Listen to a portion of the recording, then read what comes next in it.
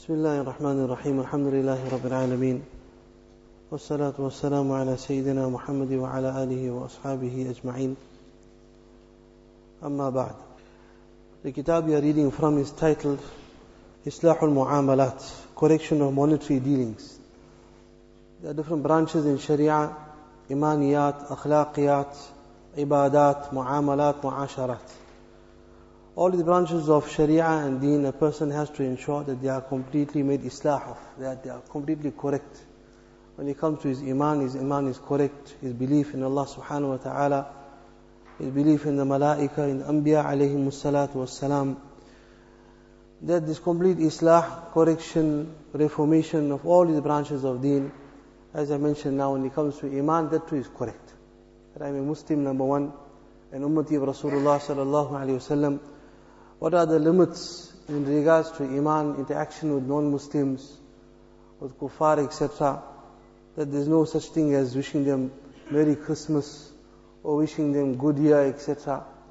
So my imaniyat is to be complete in regards to Allah subhanahu wa ta'ala, the limitations, the boundaries, restrictions of iman, etc.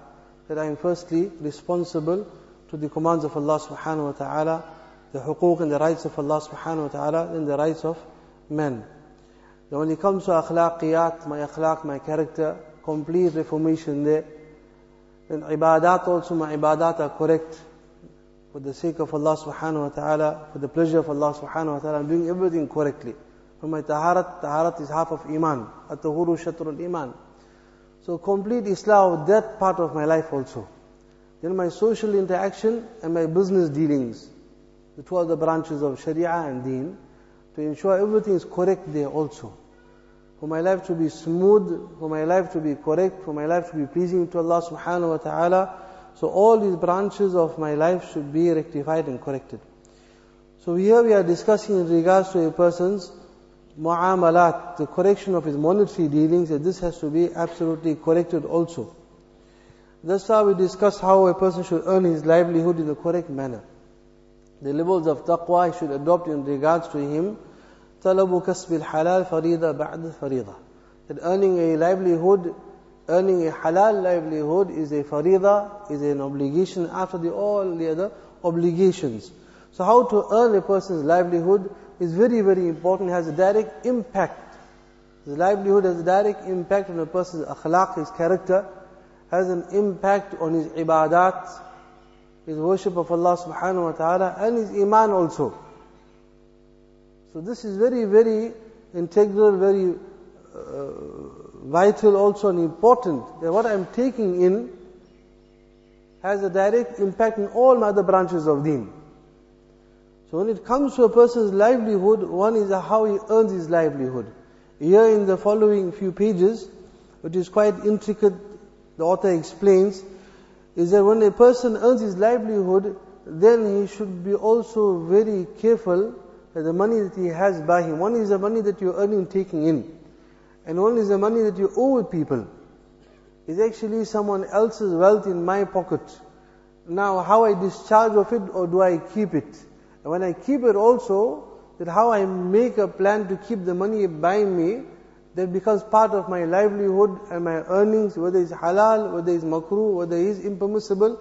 In the following chapters we'll understand this. So here the author explains, however, one should keep 2 points in mind in earning a livelihood. Do not search for loopholes. Do not search for loopholes. I'm looking for a loophole to keep this money in my pocket. This money belongs to someone, but I'm looking for a loophole. In a certain way now I'll keep it by me, but in reality it's his money in my pocket, but I want to keep it. So I don't feel so bad then. One is I'm earning the livelihood in an incorrect manner. I understand this is haram. That the job I'm involved in, that this money that I'm earning is haram, that I understand. But the money in my pocket now that belongs to somebody else, I'm making a plan to keep it, so I don't feel so bad about it. But it's a loophole that I found. One example is in regards to zakat. That a person, it comes to his year end, the lunar calendar, not the solar calendar, the lunar calendar, we work at our zakat based upon the Islamic calendar. So when he comes to the end of the year, he understands that I've got to pay my zakat. this is now due to Allah subhanahu wa ta'ala, no one is going to come and demand it from me. I know that I have to discharge it. So to say now, it's a demand from Allah subhanahu wa ta'ala, and this money belongs to the fuqara and the poor Muslims. So it's actually their wealth in my pocket, but I'm going to make a plan now, find a loophole that how I can avoid paying zakat and keep the money in my pocket. There's also now a certain type of extortion, cheating. So I find a loophole that my zakat is due, for example, 2-3 days time. It's Jumad al-Akhirah, Jumad al-Ukhra right now, for example, and my zakat here will come to an end. So before the end of the zakat year, I will give all my wealth, transfer it to my wife. So it's no more in my possession. And she will do the same if her zakat year comes to an end. She will transfer her wealth to me. So before the year terminates, before I come to the end of the year, it will mean now when I come to the end of my zakat year, I don't have nisab by me. I don't have the zakat amount by me for one complete year because I transferred all the wealth to my wife. So he finds this loophole. Yes, technically speaking in Sharia, you will not be liable for zakat. Qada'an, diyanatan. In the court of the qadi, so to say, the masla, the mufti will give the fatwa, you don't have the wealth by you, so no zakat due upon you. Come and ask the question, that now I had some wealth, but a few days ago I lost it. So the mufti will not ask how he lost it. The thing is, he transferred it all now to his wife. So technically speaking, yes, there is no zakat upon you. But in the court of Allah subhanahu wa ta'ala, you are liable. Because you know what you have done. You found a loophole now in Shariat. So many a time we look for these loopholes now to keep this money in my pocket. So that money will remain by you. After the year expires, then we just tell the wife, transfer the money back into my account. So the money lies back into my pocket.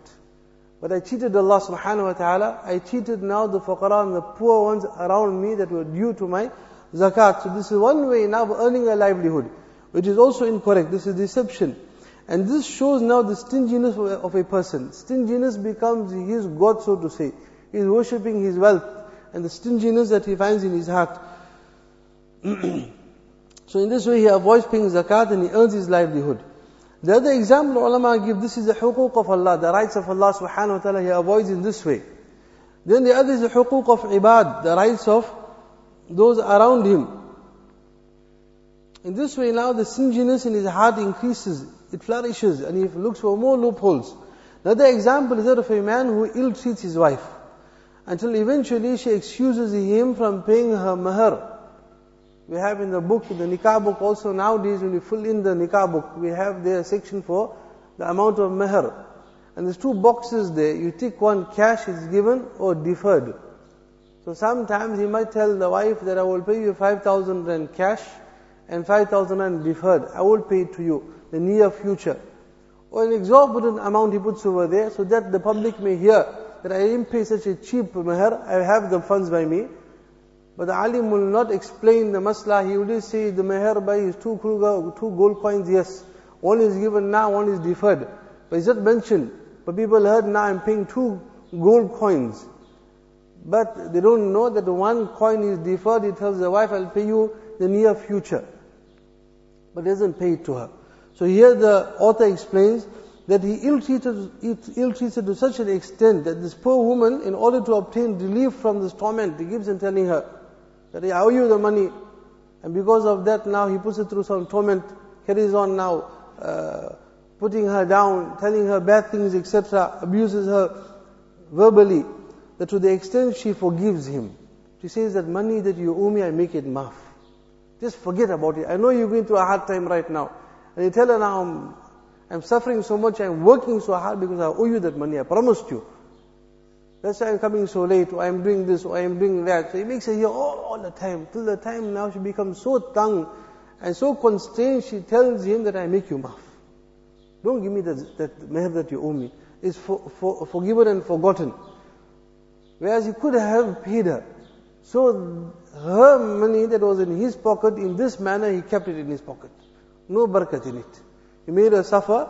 So they say, فَإِنْ طِبْنَ لَكُمْ عَنْ شَيْءٍ مِّنْهُ نَفْسًا فَإِنْ طِبْنَ لَكُمْ عَنْ شَيْءٍ مِّنْهُ نَفْسًا. Quran says that if she happily exempts her husband from paying the dowry, the meher, then it is halal for him. the dowry was waived in order to obtain relief from ill treatment, then can this be regarded as happily waived and given over to him? It's not happily. She's just now out of force she's given it to him. That's the example ulama give. That we hear a person going down, he lost his business. Now he has financial problems, we hear about it. He was flying at one time. Now he's selling his properties. Put one on the market. And we know he's in constraints right now. At the same time, I'm looking for a property. لا يحل مال امرئ مسلم إلا بطيب نفسه. Hadith Sharif says that a person's wealth is not halal for you except with the pleasure of his heart. Then it's halal for you.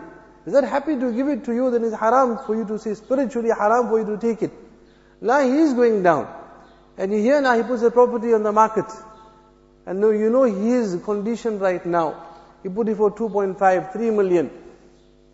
So you go to him, that by I know you put up the property for 3 million rand, for example, but let's make a deal. I'll give you 2 million cash, 1.5 million cash. Take it and we close the deal. Now obviously he's in constraints. Muslim brother is going down. Now you're pulling him even more down. You have enough by you.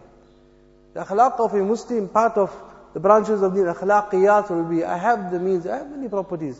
But tell him, brother, I know you're in difficulty right now, I can help you out. I can help you out. Allah Ta'ala has given me enough. Let's lift you up also. You have wife, you have children, alhamdulillah. That's the akhlaq of a Muslim. Now he will sell you the property. And you say, no, he was happy to sell it. But in his heart, you know what he was going through. That I offered him the cash, I dangled it in front of his eyes, and he had to pay the bank, he had to pay so and so person, so he had to take it. But inside his heart, he wasn't happy. So spiritually, that property, there's no barakat in it. He wasn't happy to give it. There's an extortion in a very subtle way. So these are examples. They say, don't look for these loopholes in Sharia. That way you'll keep the wealth in your pocket, but in reality, there's no barakat in it. For that certain amount of time, he will enjoy it. But in the long term, there will be no barakat in it. You will find it affect his health, or his wife, or his children, and that money that he got from there will go some hospital fees, or the car will break down, it will go down into repairs, or somewhere else it will go. Allah Ta'ala give us tawfiq to understand, inshallah. Subhanakallahumma.